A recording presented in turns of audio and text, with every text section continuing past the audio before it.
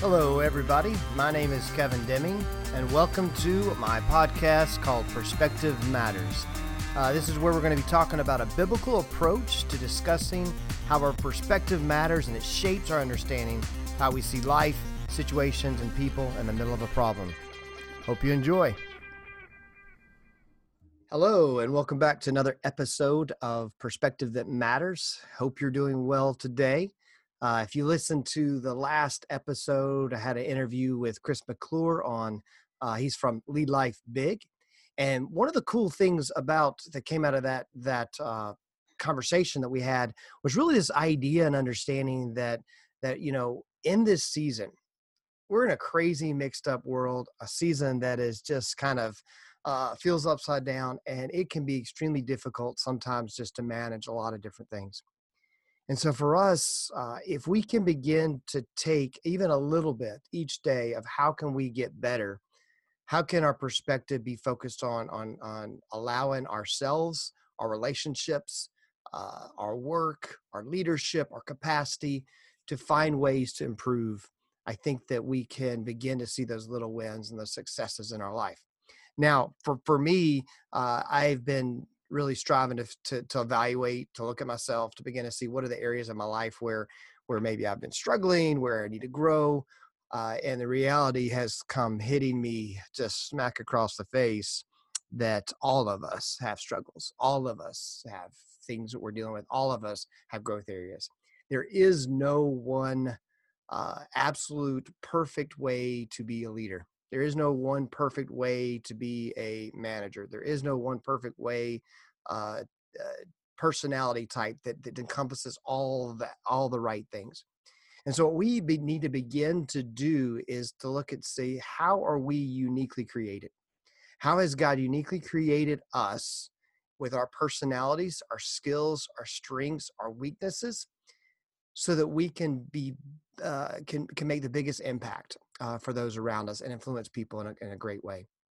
Now, for me, in this episode here, I'm going to talk a little bit about a webinar that I saw the other day from Giant .tv. You can go check it out. They're actually offering a free account right now to look at some tools on having to understanding your voice in leadership, to grow in your ability for that emotional and personal and growth that you can have. It's a great website, great opportunity. It comes from the book that I've been reading, 100X Leader. It's a fantastic book. Highly recommend it. You should check that out. But as I do, we're going to look at that a little bit. And then we're also going to talk just a little bit about one of the questions that I think about when I'm trying to make decisions and trying to look at things and trying to go through some conversations. So first, I wanted to just quickly jump right in. The idea of saw the webinar this past week, and I'll tell you, it's a great webinar. I encourage you to get the book, to look at things. But this webinar was a lot on the idea of this idea of self-preservation. How we often in our lives, because we're so afraid of what others think, or we're afraid of what's going to happen to us, that we operate out of this idea and mindset of self-preservation. We put a wall up. And I love what they said in this interview and this time about how for us, it's a natural thing for us to have that. Just acknowledge it's natural for us to have self-preservation. The problem is when we overprotect that. And so we ask ourselves, what are we trying to prove? And to whom are we trying to prove it? And if we're not understanding fully that we are in a self-preservation mode, they talked about how we're not going to be able to help move ourselves out of that. We're not going to be able to help grow in our influence. We're not going to be able to help make that impact in our work or our home or our life or our neighborhoods or the places we want to go, because we're going to be acting in a way that's actually going to produce the things we don't want produced. In fact, if we're trying to if we're in a self-preservation mode, we're going to find that we're not going to be as endearing to people as we think. And I've seen that true in my life when I've gotten into a self-preservation mode of trying to protect my feelings, my thoughts, my ways. Man, it's genuinely, it's just not endearing to people.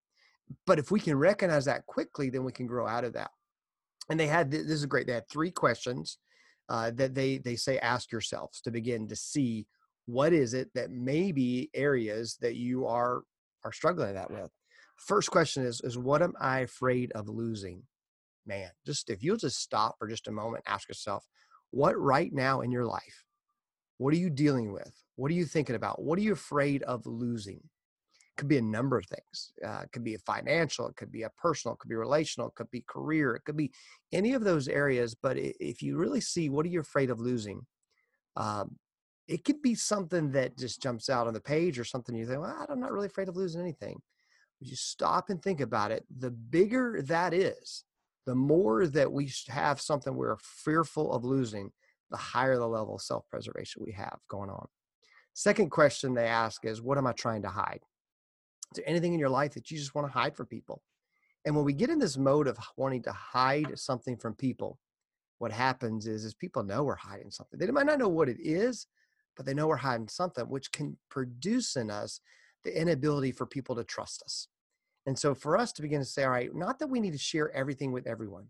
We do need to have people in our lives that we're sharing things with. There needs to be somebody in our life. And if you're right now just stopping and saying, I don't have anybody, well, stop and begin to start being that person for someone else. Stop and think, how can I be an encouragement to someone else? And often that produces people in our lives that also come back and can be that for us. And the third question is, what am I trying to prove and to whom? What am I trying to prove and to whom? We all want to prove something. We want to prove that we're good husbands or good wives, good fathers, good mothers, good workers, good bosses, good managers, good people, good neighbors. But none of that is, how is that impacting our decisions with that? For us to build trust, we need to begin to evaluate what are those insecurities. And the reality of it is we all have insecurities, all of us. And if we don't think we do, chances are ask the people around you, you do. And because of that, the more aware we are of those insecurities, the more aware we are of the things that we're afraid of losing, the things that we're trying to hide, the things we're trying to prove, the better opportunity we have to move through that and push through that wall and to build those relationships with people and to begin to truly love people. Because the reality of it is, for us to love people well, it takes breaking down that wall a little bit. So the question that I've used often in conversations I've had with people are whenever there's a tough decision. I think right now we could probably put on the radar, there's a big polar opposite view on, should we reopen businesses? Should we reopen churches? Should we gather again? Should we not? There's a lot of just discrepancy on those decisions. And the reality here is, I'm not here today to say you should or you shouldn't. You have to base that upon what is your state saying, what is the government saying, what is your business, and all of those things. So just ask yourself all those questions. But I know in the church world, we've been talking a lot about, should we open church again? Should we not? And it's a tough question. There are churches that are saying, you know what, we want to continue to open. We want to do that. And genuinely, my hope and prayer in that is understanding that it isn't out. It's definitely not out of a desire to say we're going to open and we don't care if people get sick. That's not the case. It's just trust and say we believe we can create a safe environment for people and still gather. And I think that's true. On the other side, there are churches that are saying, you know what, we don't want to put people in that position. We don't want to put people in the position of gathering and maybe getting them sick. And so we're going to continue with our online opportunities for people to have connections with God. And if you do it with any of the live versions and you're communicating and you're chatting with people while you're watching it, it is pretty cool to feel like you're with other people, not actually physically, but emotionally and spiritually with other people in those moments. So for us, it's easy to be so strong on either one of those points. Now, for me, one of the questions you can ask if you're wrestling with these questions as a business team, as a church staff team, as a just in general, you can ask yourself this question: what am I afraid of if I don't open? What am I afraid of if we do open? And there's a really legitimate answers to both. I'm afraid if we do open that people might get sick, that people might catch this, that people might end up dying, that people, all those things. If we don't open up, if you're a business, it's like, I'm fearful of not having income, of not having a job, not being able to provide for my family. If you're a church, we open, we're fearful of the fact that maybe people might view us as someone who doesn't care, or that people might get sick. And if you're a church, we open, it's idea of, fearful if we don't open, that people might lose that touch with us and not want to come back, or might go somewhere else. And so as we wrestle with all of those decisions and things, it's a great conversation to have. And hopefully your team, whether it's church or business or wherever you're at, your community, you can begin to say, can we be on the same page? And if you're not, sit down and talk through those. And then ask yourself, well, why are we afraid of those things? And we begin to see that wall of self-preservation comes down, and it begins to see some cool things happen. Here's something interesting. Typically, when we have a very, very strong opinion about something, typically we're afraid of something. It's just kind of going to happen that if I come and say, I really think we should do this, what I'm saying is, I have a fear that if we don't do this, something will happen. So I want to encourage you the next time you feel very strongly about something, and it's not wrong to be strong about something. Absolutely. Be strong in your passion and pursuit of the things that matter to you. You should do that.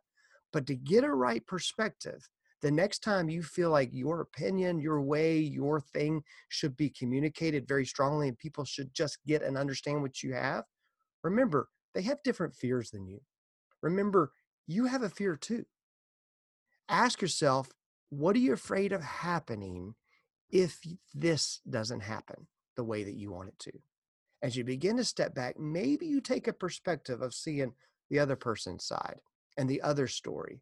And maybe there's more to it on why someone isn't as passionate about what you are as you think as maybe you are.